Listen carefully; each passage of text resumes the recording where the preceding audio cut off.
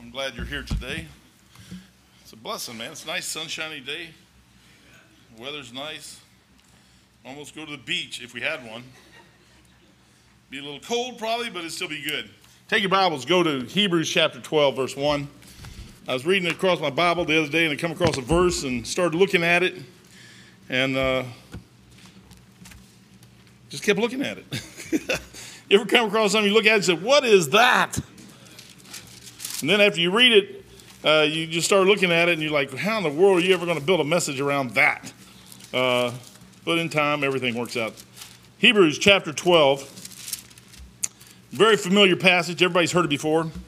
Wherefore, seeing we are also compassed about with so great a cloud of witness, let us lay aside every weight and sin that which does so easily beset us, and let us run the race with patience, the race that is set before us, looking unto Jesus, the author and finisher of our faith, who for the joy that was set before him endured the cross, despising the shame, and is set down at the right hand of the throne of God. Father, thank you for your blessings this morning.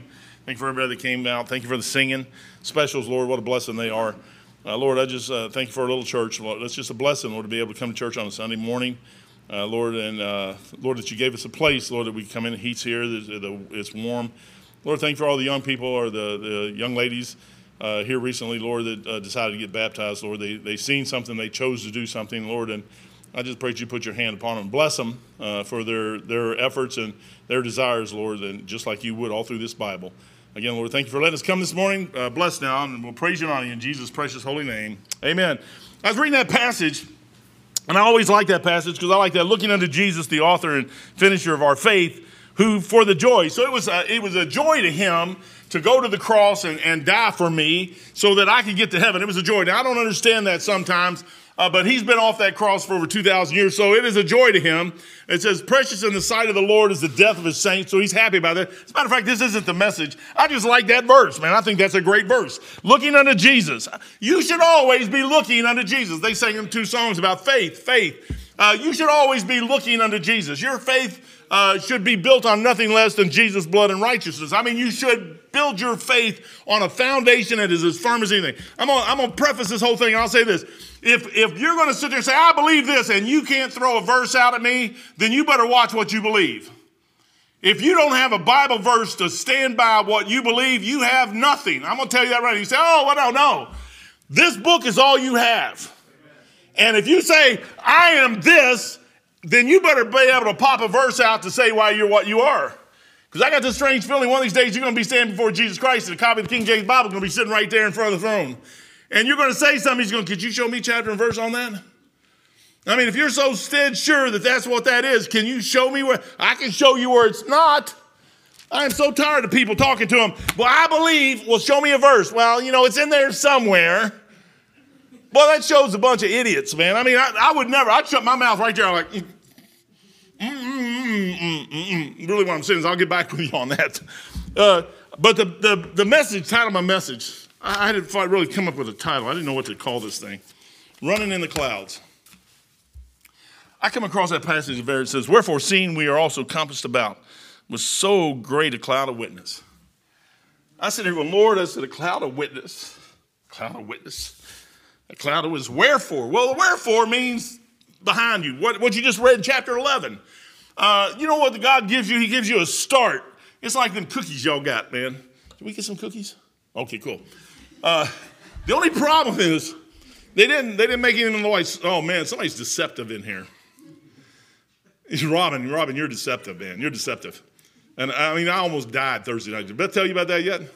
So I come in. I like them little snowballs looking things, man. I mean, I don't make them a million of them because I'm trying to lose weight too, but you're like, but them little Russian tea cakes. I said, the only thing wrong with the Russian tea cake is maybe they should call them like an American tea cake because the Russians are communists. We need to get their name out of there completely. But other than that, Russian tea cakes are the greatest. They call them wedding cakes. Forget the wedding cakes. Russian tea cakes is good, man. Them little things. So I'm sitting there teaching class Thursday night. I'm looking back there, and here's this little bowl of Russian tea cakes. I don't know what they are. They are deceptive. They look like a Russian tea cake. You open them up, they kind of smell like a Russian tea cake. I stuck one in my mouth, and it was lemon. I'm like, ah! I thought I was going to die. And you know what was worse is my wife knew that was going to happen. And she knew I liked those things. And she sit there like a mouse in a mousetrap. She just sit there and watched the mouse, kept looking at it, and finally go over there and took a bite of the cheese. And she never said one thing to me. She knew exactly how I was going to react. Now, you may like lemon. I'm not saying there's anything wrong with lemon. There's something wrong with lemon in a Russian tea cake, especially when that's what you're thinking about for 2 hours and you go to get one. But we are compassed about with a cloud of witness that really goes, it's unbelievable about that cloud. He gives you all of Romans or Hebrews chapter 11, and I'm going to go through a couple verses, just a couple, but he gives you a chapter there. But when you start and think about your faith is built on nothing less than Jesus' blood and righteousness. I mentioned that. I'm telling you, if your faith is built on anything else, you are in one sad condition today because your faith is not where it needs to be. It needs to be grounded and rooted on him.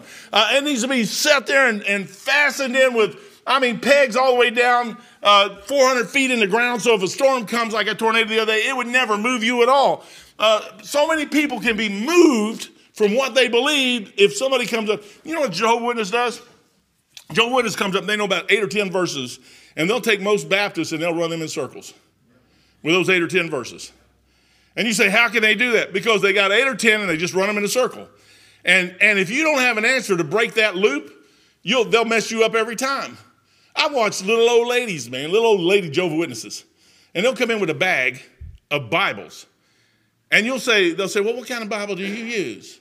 Well, I use a King James. And they'll go in that bag and pull out a King James or an NIV or RSV, whatever you want to use. And they'll pull it out and they'll run you in a circle with that Bible. And I'm thinking, how many Baptists could do that same thing? And then we sit there and we say, oh, we're fundamentalists. Are we really? Do you know what the fundamentals are? Do you stay in this book and study to show thyself approved unto God? How many times that verse has to be quoted? God is looking for us to know some things about him. Seeing we are compassed about with so great a cloud of witness. Man, I tell you what, I started thinking that thing. I went down through this passage and I started going through Hebrews and all that other stuff. Then I started thinking about my life. You got witnesses in your life since the time you got saved to right now. Sister Michaela's going to get baptized today. And I got her back here in the room a second ago with her husband. And I said, hey, are you saved? So, woman, are you saved? You know for sure if you died tonight, you'd go to heaven. Are you positive? Yes, I am. I said, I want to know for a fact. Show me your green card. I said, I want to see it. And no, we sit there and talked, and she said, yeah. I said, well, I don't want you to ever, your foundation is your foundation. It's not mine, it's yours. And I said, and I don't mind filling the water up with water there, but the foundational thing is there. And when I got saved, man, I knew exactly what I was doing. I knew I trusted Jesus Christ as my Lord and Savior. Not a doubt in my mind. I knew I was a sinner. I knew he said, hey, ask and you shall receive, seek and you shall find, knock. Yeah, he said, everybody says, that ain't Romans Road. I didn't need Romans Road. You know Romans Road, for all have sinned and come short of the glory of God. I did not need that. I already knew I was a sinner. You didn't have to convince me of that. I already knew that thing. The wages of sin is death. I already knew that. I was born and raised Roman Catholic. I already knew I was on my way to hell. I was just trying to figure a way out of the thing, man. I said, there's got to be a loophole here somewhere. And he said, sure, it's simple. You ask. I said, that's it? He goes, yep, that's it. And then I ask what? You know, there's something that you should ask. It's so simple. And then he saved me. He goes, Mike, did you get saved on that back porch? I'm like, yeah. I said, do you know you got saved? This is the Lord talking to me. I said, yeah. He goes, that's a cloud of witness. That's part of your cloud. Do you run in the clouds or are you out in the sunshine? I'd rather be in the cloud. Just leave me alone, man, all by myself in my cloud. I got my own little cloud. I want my own little cloud. I just want to be in my little cloud. You know, your little cloud will get you through a lot of things. I like my cloud, man. My little cloud of witness. Somebody will sing a song or somebody will say something, and my mind races back to the time I got saved, and I'll start coming forward. And every now and then, I'll go even back before that. And when I'm lost and something happened, and I knew God's hand was in that, I can look back at that thing now, and I say, Lord, I see your hand in that thing. Where I didn't see it before. He goes, Mike, it's part of your cloud of witness. One of these days, you're going to fall down, and you're going to have to sit there and say, oh, God, I'm useless. He's going to say, yeah, you are. And going, I'm no good for nothing. He's going to go, yeah, you are. And you'll never be good. I said, I'll never be good for nothing. He goes, no, you won't. He goes, but get back up and let's go anyways. And you're just going to have to get up. And you're going to have to say, Lord, he goes, I know. He goes, before the foundations of the world, I knew who you were. I knew what you were going to do. And right now, I knew you was going to do this too. He goes, I don't care. Get up. I was going through Sunday school class today and talking about Abraham. Abraham lied, man. He lied. He got his wife to lie. And then his wife, both of them lied, almost got another guy killed. You say, well, that's Abraham, a friend of God. I mean, yeah, man, that's me. I'm a friend of God. I like the Lord. I think he's a great thing. Hebrews chapter 1. Go to Hebrews chapter 1 real quick. We're going to buzz through a couple verses. I'm going to be done early because we got a baptism. I should be done by 2. Easy. I only got 7 pages. And they got large spaces. Hebrews chapter 11, verse 1. Now faith is the substance of things hoped for, the evidence of things not seen. You know, faith has a substance. There is a, you can't, oh, I like it. Go to Matthew 7:26 real quick. Faith has a substance. Faith isn't something, I was talking to a Catholic guy the other day, and he goes, I was talking about the transubstantiation. That's where they hold the wafer up and turn it into the body of Jesus Christ. I'm like, I said, that's a piece of bread, man. He goes, well, you believe Jesus Christ came up out of the tomb and that he rose from the dead. That's faith. I said, yeah. He goes, well, I can believe that that's faith. I said, that's stupid. That's right. I said, he's God. That's not. I said, he can do whatever he wants. I said, he's just in a body. He made a body. He walked in the body. He walked out of the body.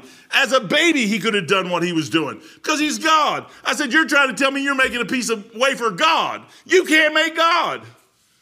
The guy looked at me like, no, man. I said, that is not faith. But you know what? When you start talking about Jesus Christ, you got to look back and say, is there a God? Yeah, there's a God. There's a God. I know there's a God. I'm sure there's a God. There has to be a God. My fingers all work, and there's no way that can happen in nature. And you look at all that stuff pretty soon. You say, God, God, God, God. And he goes, yes. Are you asking something? And then you start talking. He starts talking about it. You say, what is it? That's faith. You start building on a foundation. God starts getting you on that Matthew. Let me get there myself. Matthew 7. I like my Bible, man. I think the thing is that this thing will change your life. If you think I always like reading my Bible, I don't.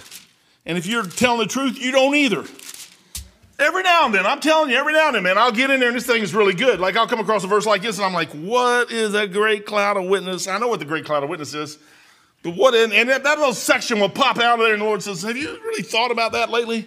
I said, yeah, I think about that all the time. Matthew 7:26. 24. Therefore, whosoever heareth these sayings of mine, faith cometh by hearing, hearing by the word of God, by the way, doeth them. Not just heareth, but doeth. And I know it's Matthew. I know you got to watch the passages you're reading. But he says, therefore, whosoever heareth these sayings of mine and doeth them, I will liken him unto a wise man, which built his house upon a rock. And the rains descended, and the floods came, and the winds blew, and beat upon that house, and it fell not, for it was founded upon a rock. And then it goes on and talks about somebody building it on sand, and it all falls down. I never want mine on sand. I want mine on if I have to tear it all the way back down and make sure the foundation is right, that's exactly what you do. There's nothing wrong with tearing your house down. When we built our house over there on Grange Hall, we had a house sitting there, and go back over to Hebrews. We had a house sitting there, and I tried everything in the world to fix this house, and this thing was a piece of junk. I mean, it was junk. It needed to be tore down, and it finally did get tore down. But I tried everything in my mind to make that thing work. And I'd drive to work and go out to LexisNexis and drive down the expressway and get off, and I'd watch them tear buildings down and put buildings up and tear this down and put it back up and tear houses down and rebuild. And I'm thinking, no, you can't tear a house down. A house has to be there for a house. I said, but it's messed up. But yeah, I said, wait a second. Why would they tear houses down and put them back up? Because it's cheaper. You can tear a piece of property down, clean it all up, and rebuild on it cheaper than you can fix what's there and have a better house when you're done. That's exactly what we did. 2 years later, I moved into my house. I've been there for 20 years. You say, what was it? I did exactly what everybody else did. I built it I got the foundation right. The foundation was wrong. I moved it. I moved the whole house 140 feet from where it was. I watched them tear it down, tear that thing down. There's nothing wrong with that. You know, my house right now is worth about 4 times what it was worth when I bought it. You say, why? Because I rebuilt it complete in a different spot. It looks better. I'm happy with it. My wife's happy with it. You say, what? Well, everybody said, well, you're stupid. I had people call me stupid. They don't call me stupid no more. Well, they do on other things, but not on that. And they might be right. I have no idea. I'm in my cloud, man. Just don't bother me. Leave me alone. I'm in my cloud. I like my cloud. A cloud has substance. Webster's 1828 says something real, not imaginary, something solid, not empty. My faith is not empty. It never was. But I had to get it, little by little. That night I got saved on that back porch, I had no idea what I did. 3 weeks later, when everything started changing in my life, I went and seen my uncle and I said, what happened? He goes, Romans Road. And he tries to get me saved. And I'm like, I did. He goes, Mike, you're saved. I'm like, what is that? And he told me, you know what I did? I started right there. 4 years later, I knew the King James Bible's Word of God. You said, why did it take 4 years? Because I'm from Kentucky, man. I got issues. I'll tell you what, 42 years later, I don't have a problem. I know what the Bible is. He said, you got to get your foundation right. Faith is one of those things where you build on that thing, and you build on that thing, and you build on that thing. I got a little note right here. I put down here. I do have a note here somewhere. I got a couple, man. I actually got one page. Is that right on here? I didn't even write it on here, man. I can't even believe I didn't do that. It was on something else. Probably on the paper I got at the house. So I'll just keep going right here. It'll be quicker this way. Faith has substance. It says, now faith. Now faith is the substance. Faith is a solid thing. It has substance. It has matter to it. After a period of time, your faith gets to the place where somebody couldn't even wash it away if they wanted to. I talked to a lost person. Well, I don't want to get ahead of myself. Faith produces hope. It says, now faith is the substance of things hoped for. Faith is that substance, man, that pretty soon you're sitting out there saying, there has to be a better place. There has to be a better place. There has to be something better than what I've got. This world is just insane. It's crazy. I heard somebody say, well, they're getting ready to overturn Roe versus Wade. Yeah, but for 50 years they've been killing babies. Somebody's got to pay for that blood. Somebody's going to pay for that. And even if they overturn it, I don't trust them anyways. There's a reason why they're overturning it. There's money in it. It isn't because they're doing it out of the goodness of their heart. There's something fishy in Denmark. We'll say there's something fishy in Washington. There's something not right. They wouldn't just turn something over like that. First of all, they wouldn't start it without a reason. It had nothing to do with women's rights. There's so much other stuff in the background of that stuff. It's amazing how it is. But my faith was built on Jesus Christ. It started there. Then once I got into that, I said, man, he promised me a place. And I started getting hope. Hope that is not seen. You can't see hope. Hope is something that you haven't seen yet. I know it says over in John chapter 14:1, let not your hearts be troubled. That means you ought to be at peace. Let not your hearts be troubled. You believed in God, believe also in me. In my Father's house are many mansions. Not a little house, a mansion. I got a mansion up there. I've got a mansion just over the hilltop. I got one sitting there. It's ready for me. My wife's got one. If we move together, maybe we can put them together, have a big old mansion, have a double mansion. I don't care what. You sit there and look at all this stuff. He says, you got all this, Mike. He says, you got me. You got salvation. You got eternal life. You got here forever and ever and ever. Everybody brother, you got, where's he at? Oh, there you are. You got saved the other day? You got into heaven for eternity, man. I mean, forever and ever and ever and ever and ever and ever and ever and ever. And when that's over, it starts all over again. It keeps going. You'll never get done with it. I don't have a clue what we're going to do in heaven forever. I have no idea. But I know it's going to be good. Everything the Lord does is good. I can't imagine why he would even let me come in. Because I'm in the flesh. I'm still the old man on my half. I don't understand it. I know it's there. I know it's mine. I know he guaranteed it. I know it. I like that verse. He says he confirmed it with an oath. He's got an oath. He said, Mike, it's yours. God that cannot lie. He's got an oath, man. He made an oath to me. Boy, I tell you what, if you ever make an oath to God, you better keep it. Because he made one to you and he kept it. I'm sitting there going, man, there's a cloud of witnesses. There's men all through my Bible, but then there's men down through. I like Dr. Peter S. Ruckman. I love that man. He's gone on to be the Lord, but boy, he's just such a guy. I mean, I watched him for a while. Everybody always said all kinds of stuff, and most stuff they said was true. But you sit there and watch the guy. I watched him sit on the sidewalk with people, man. They say, oh, he's a racist. I've sit there and watch him talk to black guys night and day and win them to Christ. I've seen him go to their homes and teach them the Bible because that's what they ask him to do. Man, that people say, well, what is this? Oh, he's out there on the street corner every Saturday. The Bible says. That old guy, I'm looking at him like, boy, if he believed that stuff, I ought to do that too. I remember one time he looked at me, guys. I kind of broke into a camp, which I shouldn't have, but I did. I was told not to. I'm rebellious. And he was sitting at a table, and he just looks over at me like, who are you? He knew I was a student, but he didn't know all of us anyways. And he looked at Charles Haddon Spurgeon makes me sick. That guy knew 6,000 people by name. They said he knew everybody in his congregation by name. I'm sitting there going, Lord, I don't even know my wife's name half the time. My kids, I have to list them all off. If I know it's a girl, man, it's like two groups. And if it's Andrew, it's easy because there's only one there. But boy, if it's one of the girls, I got to go, Elizabeth, Sarah, Jesse, yes, sir, which one are you? And, I know which one it is, but it's like you get in your frame of thought, but then your mind just goes. But faith, it produces hope. I have hope out there, man, that my hope is built on Jesus Christ and what he said all through that Bible. And I sit there and looked at all these men, and initially that helped me along, but boy, down the road somewhere, mine started coming in. Then there's evidence. Evidence is the proof. Now, faith is the substance of things hoped for, the evidence of things not seen. You have evidence of something not seen. It's built in your heart. The more you trust Jesus Christ and the more you follow him and the more you get, you know why you read that book?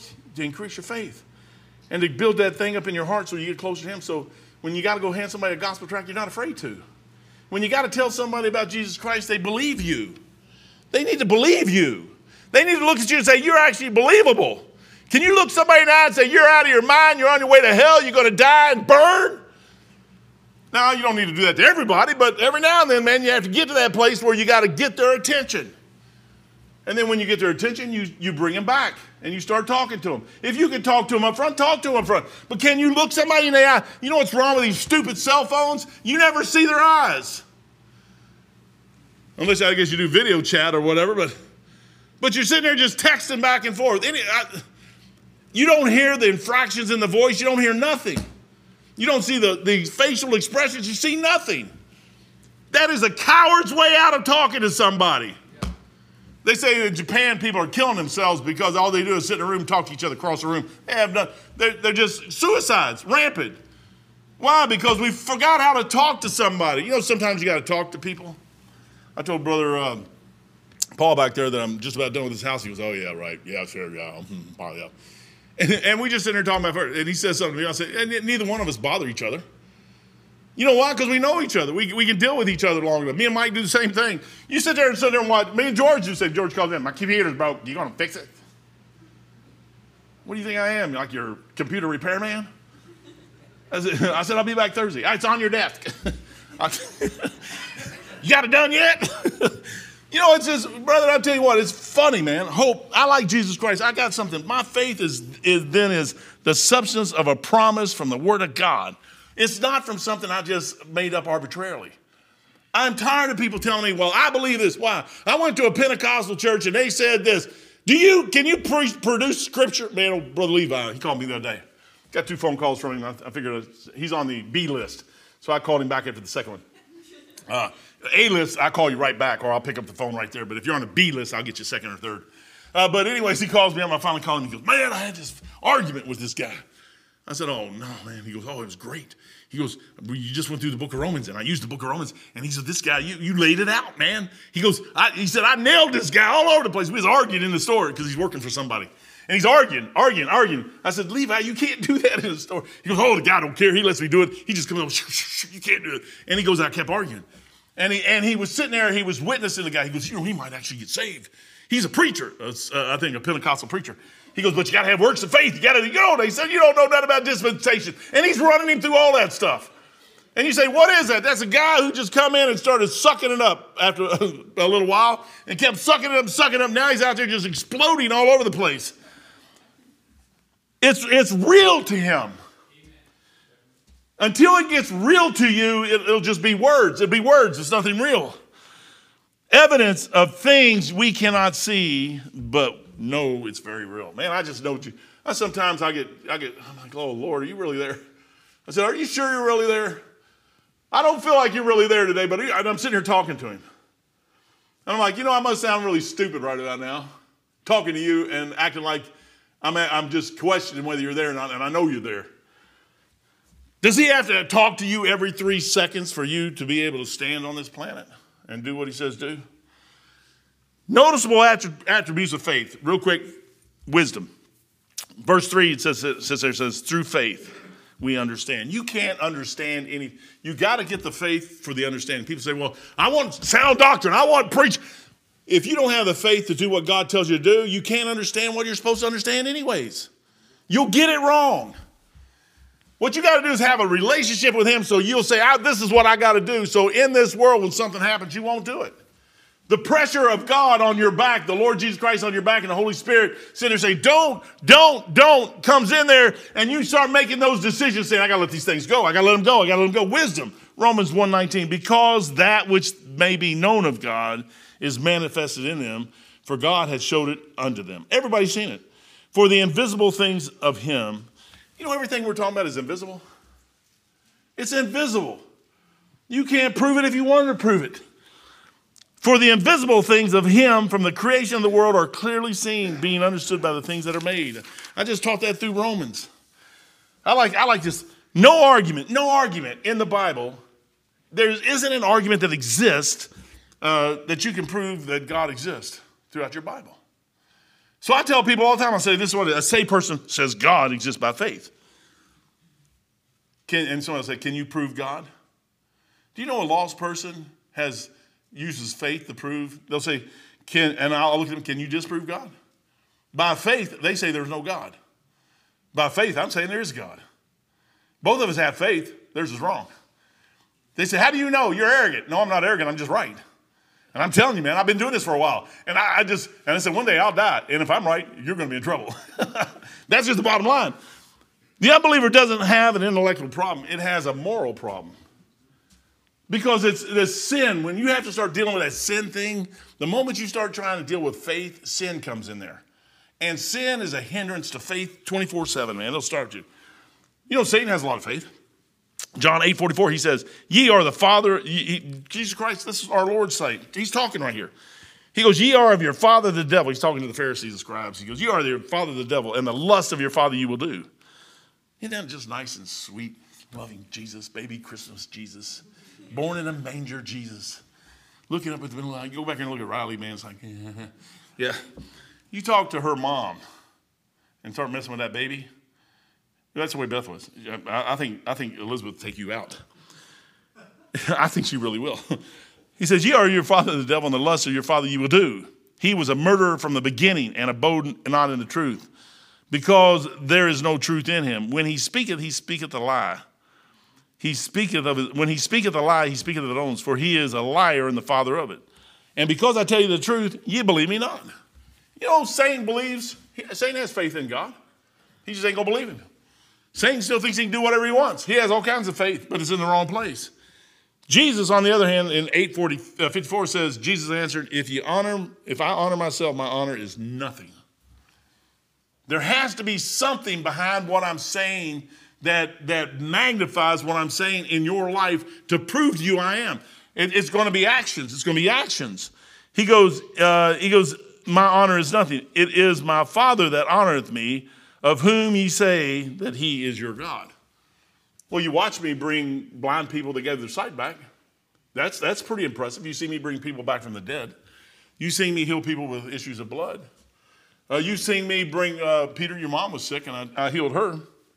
You've seen all kinds of stuff. I fed 5,000 up on the side of a mountain. He said, and then I fed 4,000 again with just a few fishes and a couple loaves of bread. I showed you some things. You know what all that stuff is? It's to build their faith up little by little by little by little by little by little by little. And pretty soon they get out there, and Peter walks up, and John walks up one day. He says, silver and gold have I none, but what I have I give unto thee. Stand up, man, in the name of Jesus. And the guy gets up and starts walking away. Now, we're not going to do that. The Jews seek sign, and we seek wisdom. I got that. But I'm telling you what, their faith wasn't there when Peter denied him 3 times, sitting over there saying, hey, I know him not, I know him not, I know him not. And shortly thereafterwards, man, he's healing somebody, he's getting up and walking away. Jesus goes on and says, yet ye have not known him, the Father, but I know him. And if I should say I know him not, I shall be a liar like unto you. But I know him and keep his sayings. You know what faith is? You know him. There's a substance there that Jesus Christ has. He knows what he's saying. You know what he's telling us? You can know the same thing.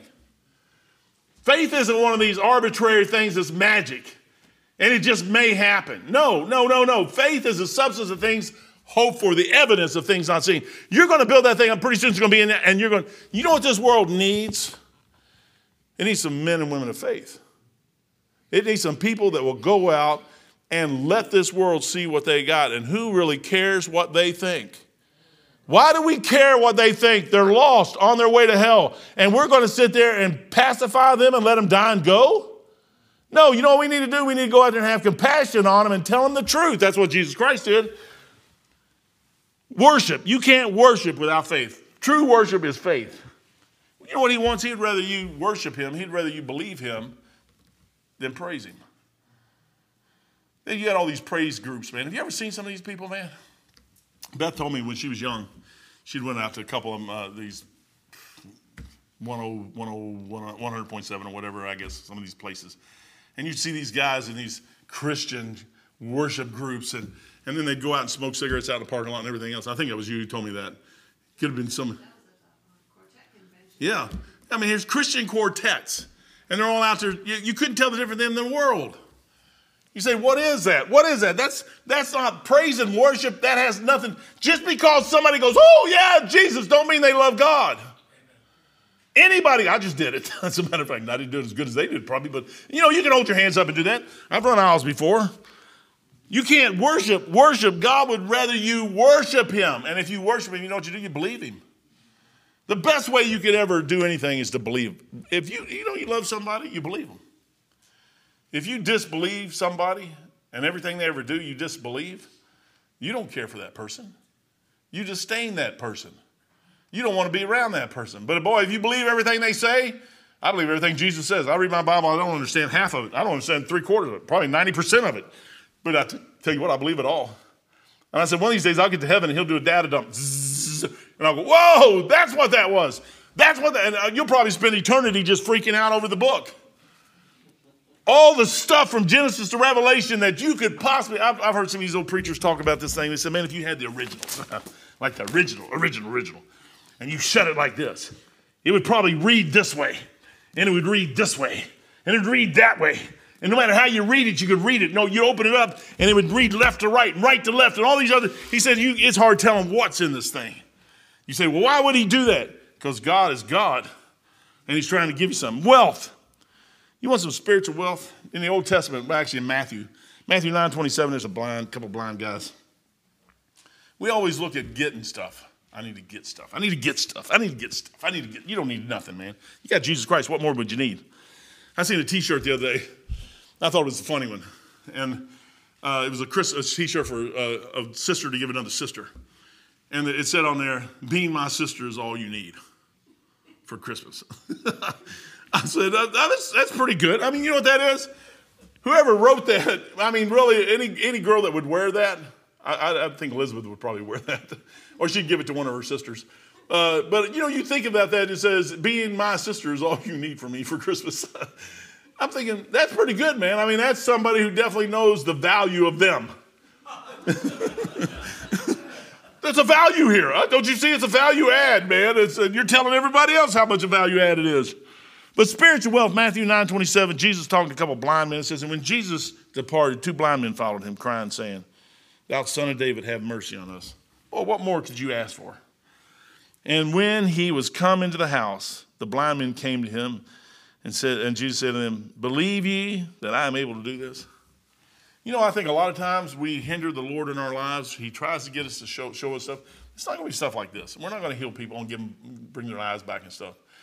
But in life, there's so much stuff we're going to do, and the Holy Spirit convicts us to do something and push us just a hair. And we just won't do it because of whatever in the world has hindered us. Something has hindered us. It's back there, and it's constantly pulling. You got to throw that stuff. I like Paul says, forgetting those things which are behind. Forgetting those things which are behind. I remember a lot of stuff back there from time to time, and I try to throw all the bad stuff out. I don't remember the good stuff. And I mean, that's because the bad stuff, there's nothing I can do about it. But the good stuff, man, I can remember it. And it's like that's part of my cloud of witness. Those things the Lord put in my life to teach me some things and to show me that, hey, I'm really here, Mike. The world won't see this stuff, but you can.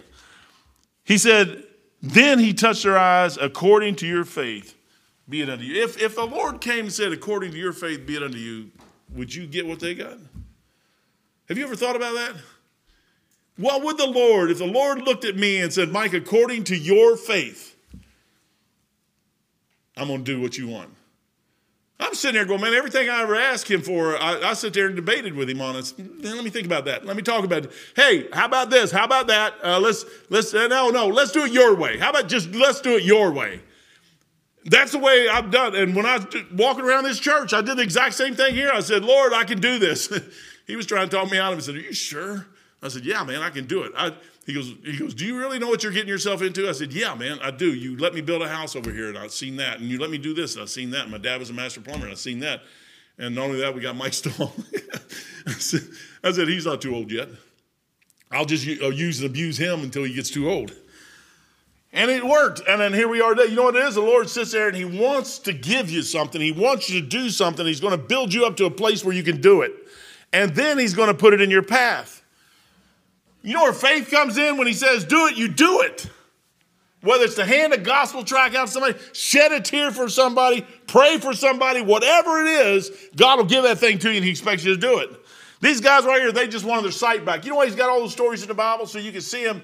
And I know they're extreme, but brethren, I'm telling you, there's no difference in that than what he'll do with us. Faith was the medium of exchange. It's what God works with.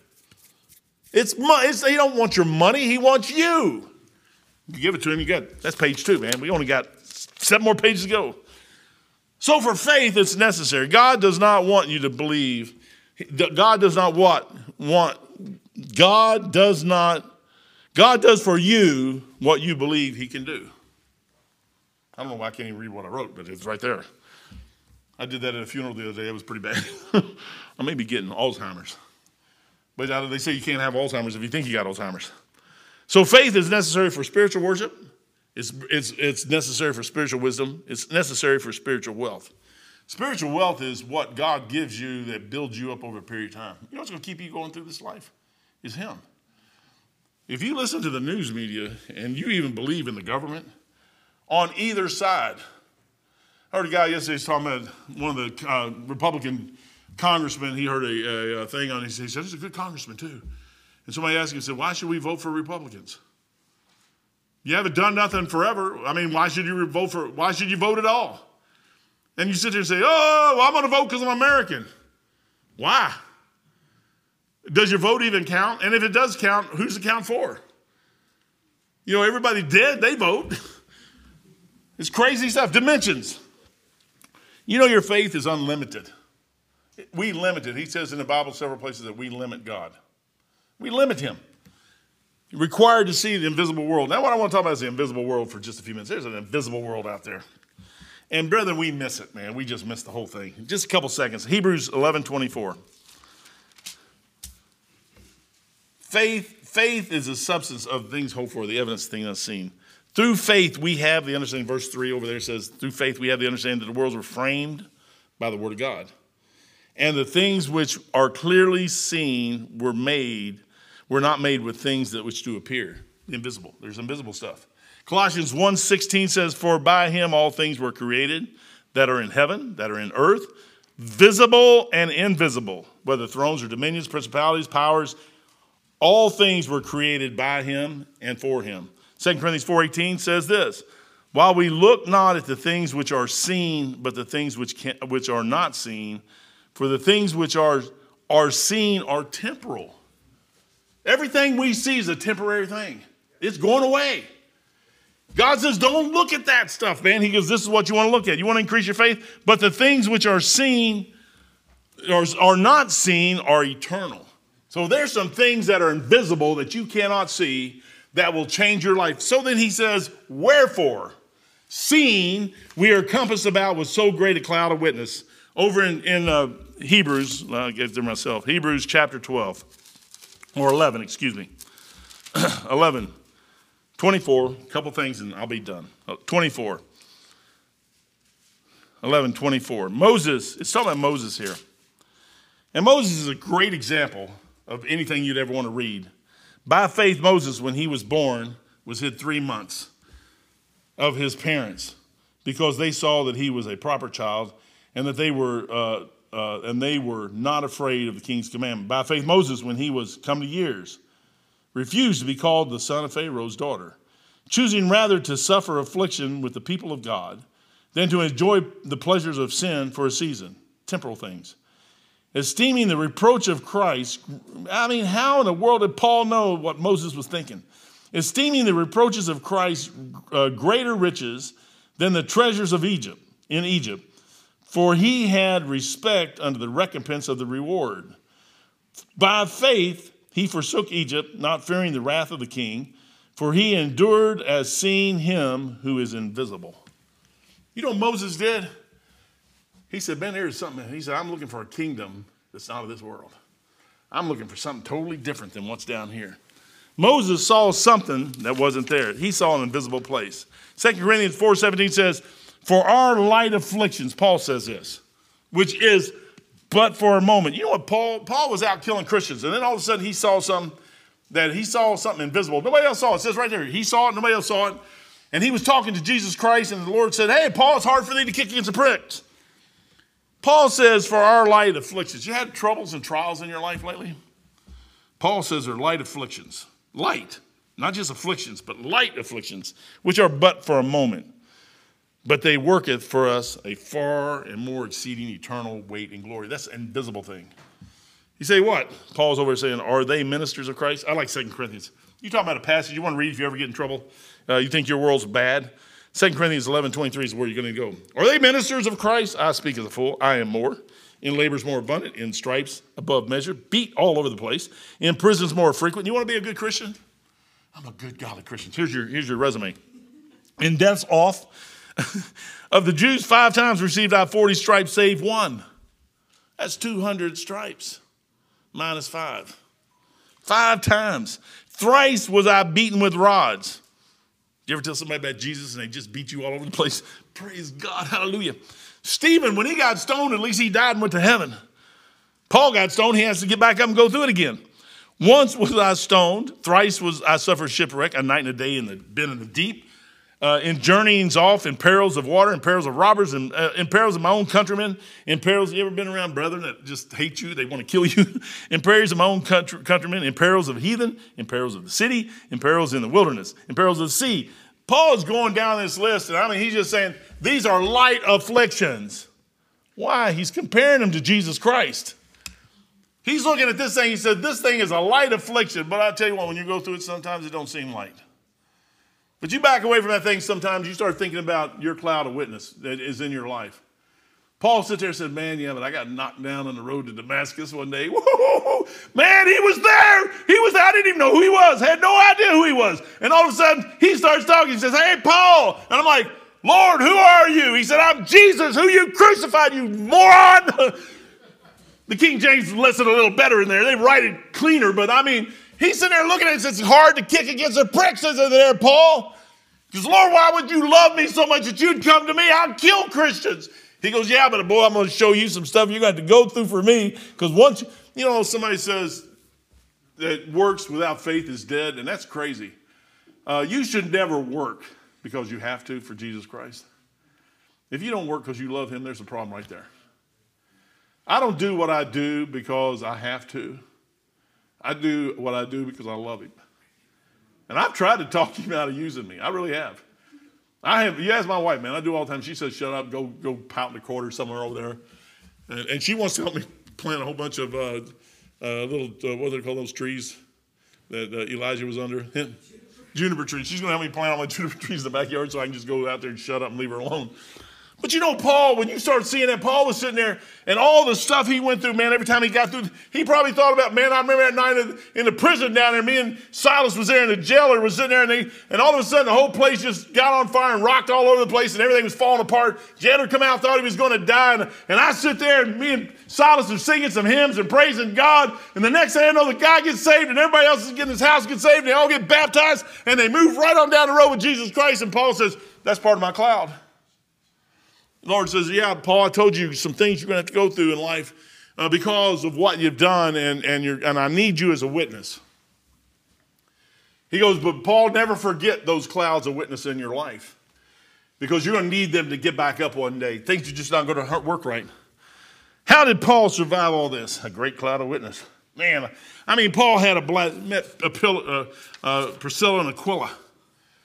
And all the people, Timothy and Silas and Philemon and Onesimus, man, Onesimus come up, Paul could have kept it. He said, oh, Onesimus, man, you got to go back. You got to go back, and you got to give yourself up to Philemon.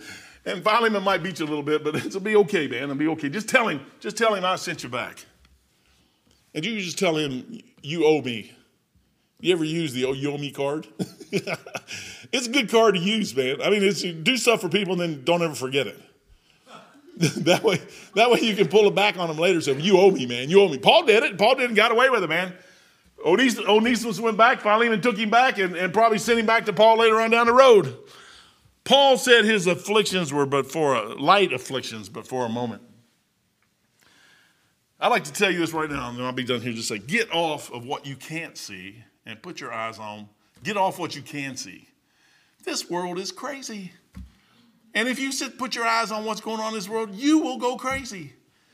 Get up in the morning, do what you're supposed to do. Do what the Lord sticks in front of you. Do it with all your heart. Go home at night and lay your head on the bed and go to sleep. Wake up the next morning, guess what? Do the same thing tomorrow. Don't worry about what goes on in Washington. People say, do you know what they're doing? I don't care what goes on in Washington, D.C. or Washington State or California.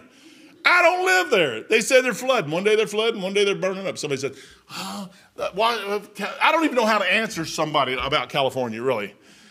They got fires that run across. I'm like, burn, baby, burn. Well, my family lives out there. Well, tell them to move.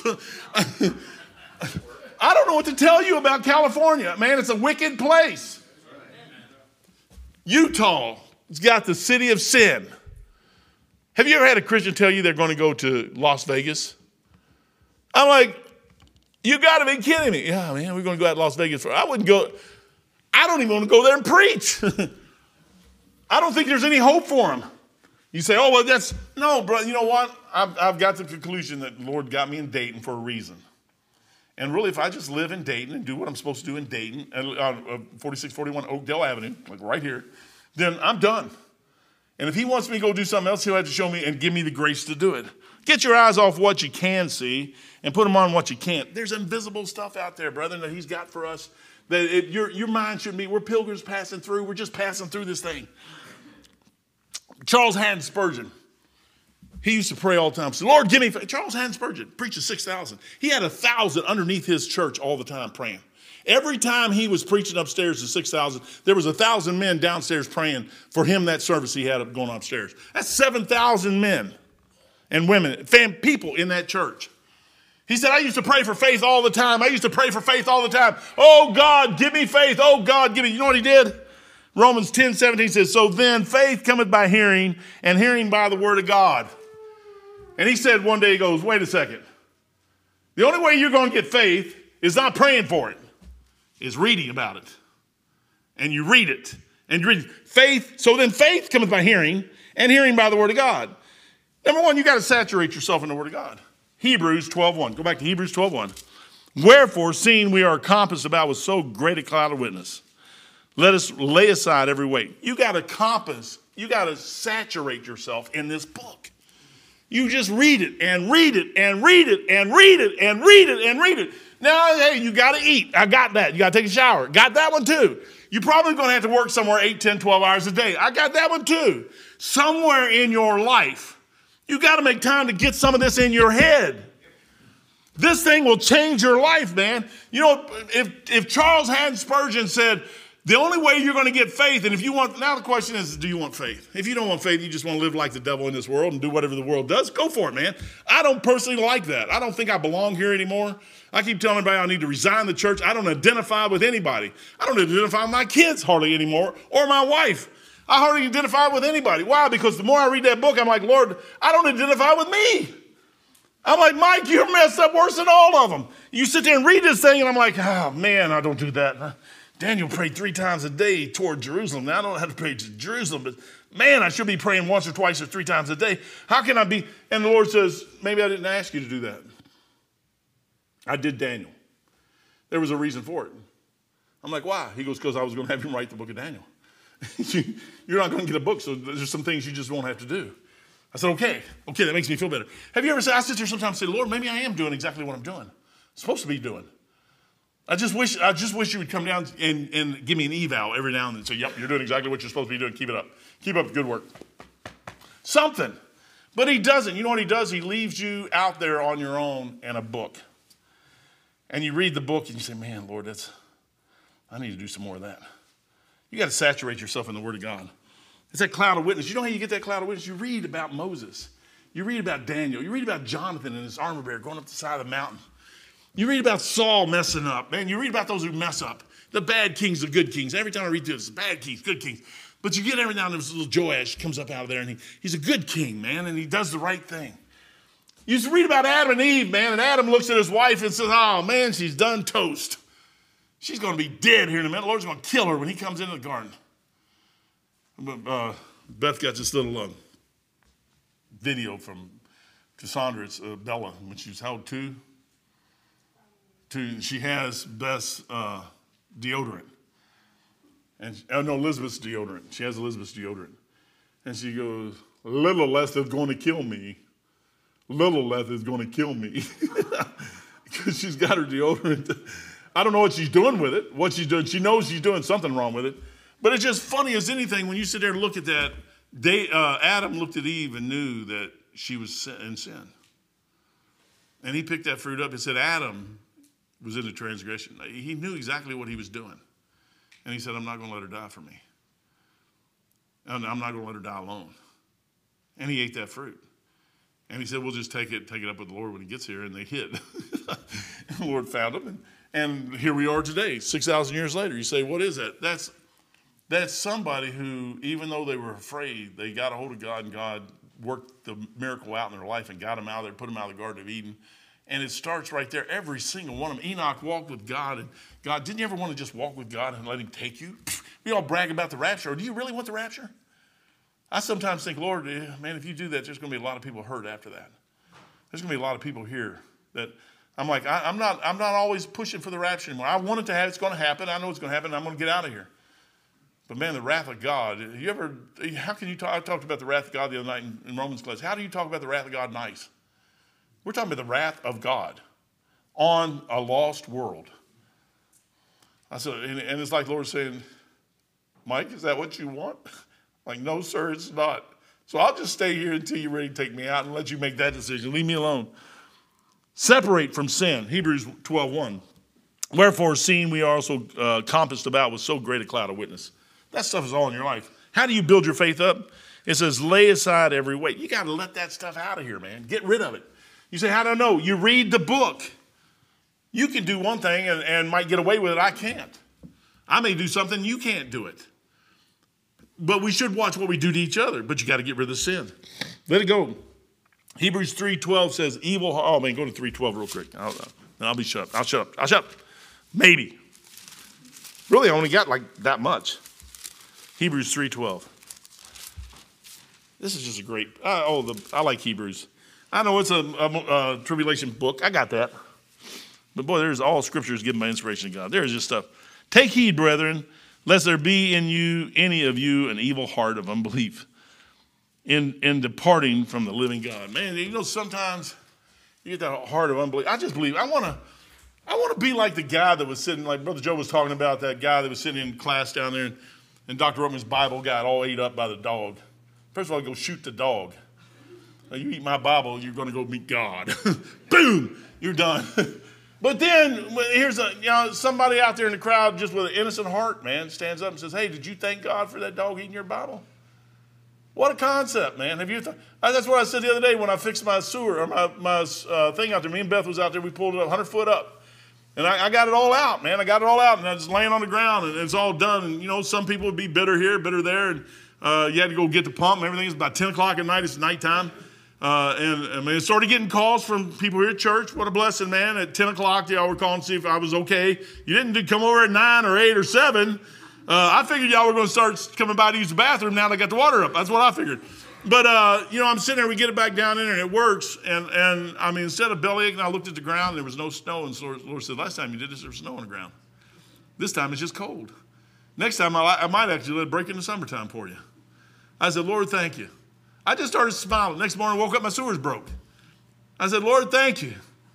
And then one thing after I said, Lord, thank you. Thank you, thank you, thank you, thank you, thank you. Thank you for everything you've done. Because I'm still saved, on my way to heaven. I'm walking in a cloud. I just want to walk in a cloud. I just want to stand. Hebrews 2, here's the key.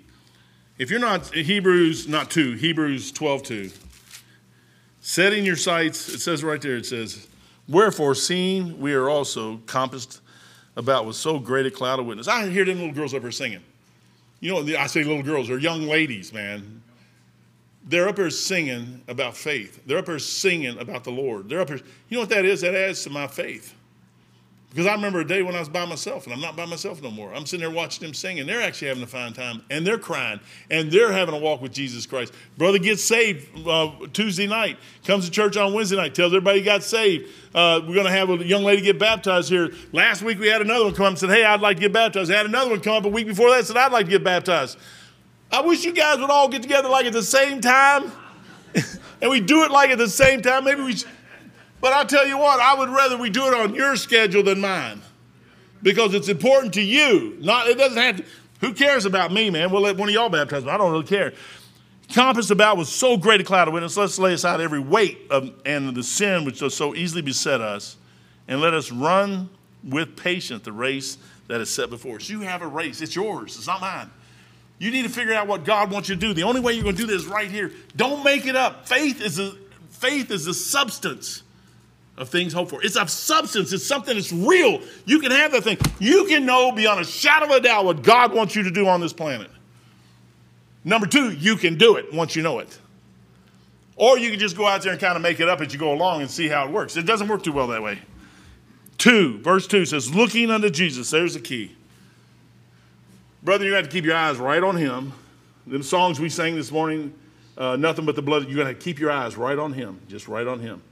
It was like a set of blinders, man. Them old horses they used to have a long time ago, they never went to the right or the left. They just had the blinders on. So all they seen was what was in front of them. And they just kept going. You know, you're going to have to put a set of blinders on. This world has so much stuff out there. You watch TV at all, that thing will get you wrapped up in everything in this planet. You got to have the new flip phones. I don't know how to use this one yet.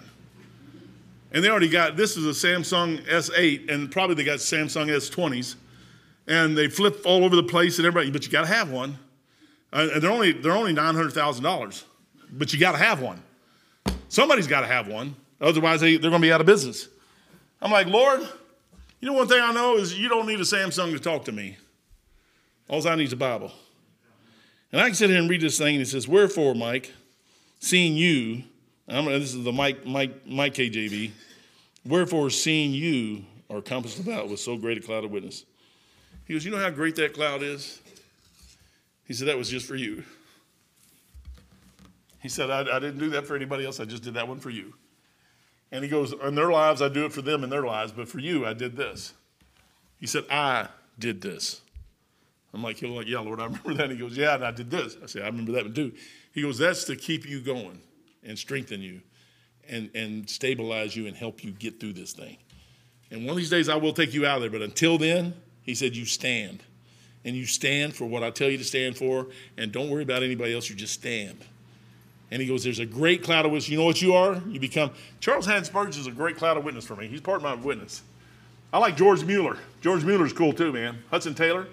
I sit there, and Hudson Taylor's out there begging for money or trying to get money, and he's praying about money, and he's praying for 30 days, and he gets his check in the mail, and it's for $1,000. And that's exactly what he's praying for. And it came from a man named George Mueller. And it took George Mueller to mail that check 3 months to get it to him. That check was in the mail 2 months before Hudson Taylor even knew. These are great missionaries. That check was in the mail 2 months before Hudson Taylor even knew he needed $1,000. Lord says, Hudson Taylor's gone, George Mueller's gone.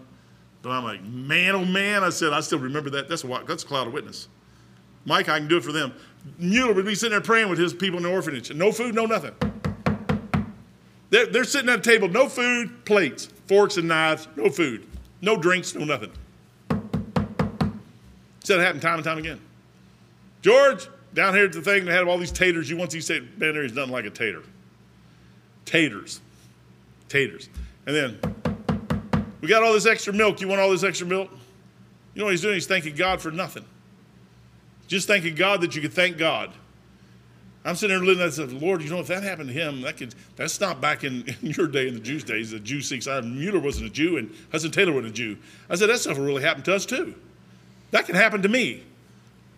All you got to do is keep your right attitude.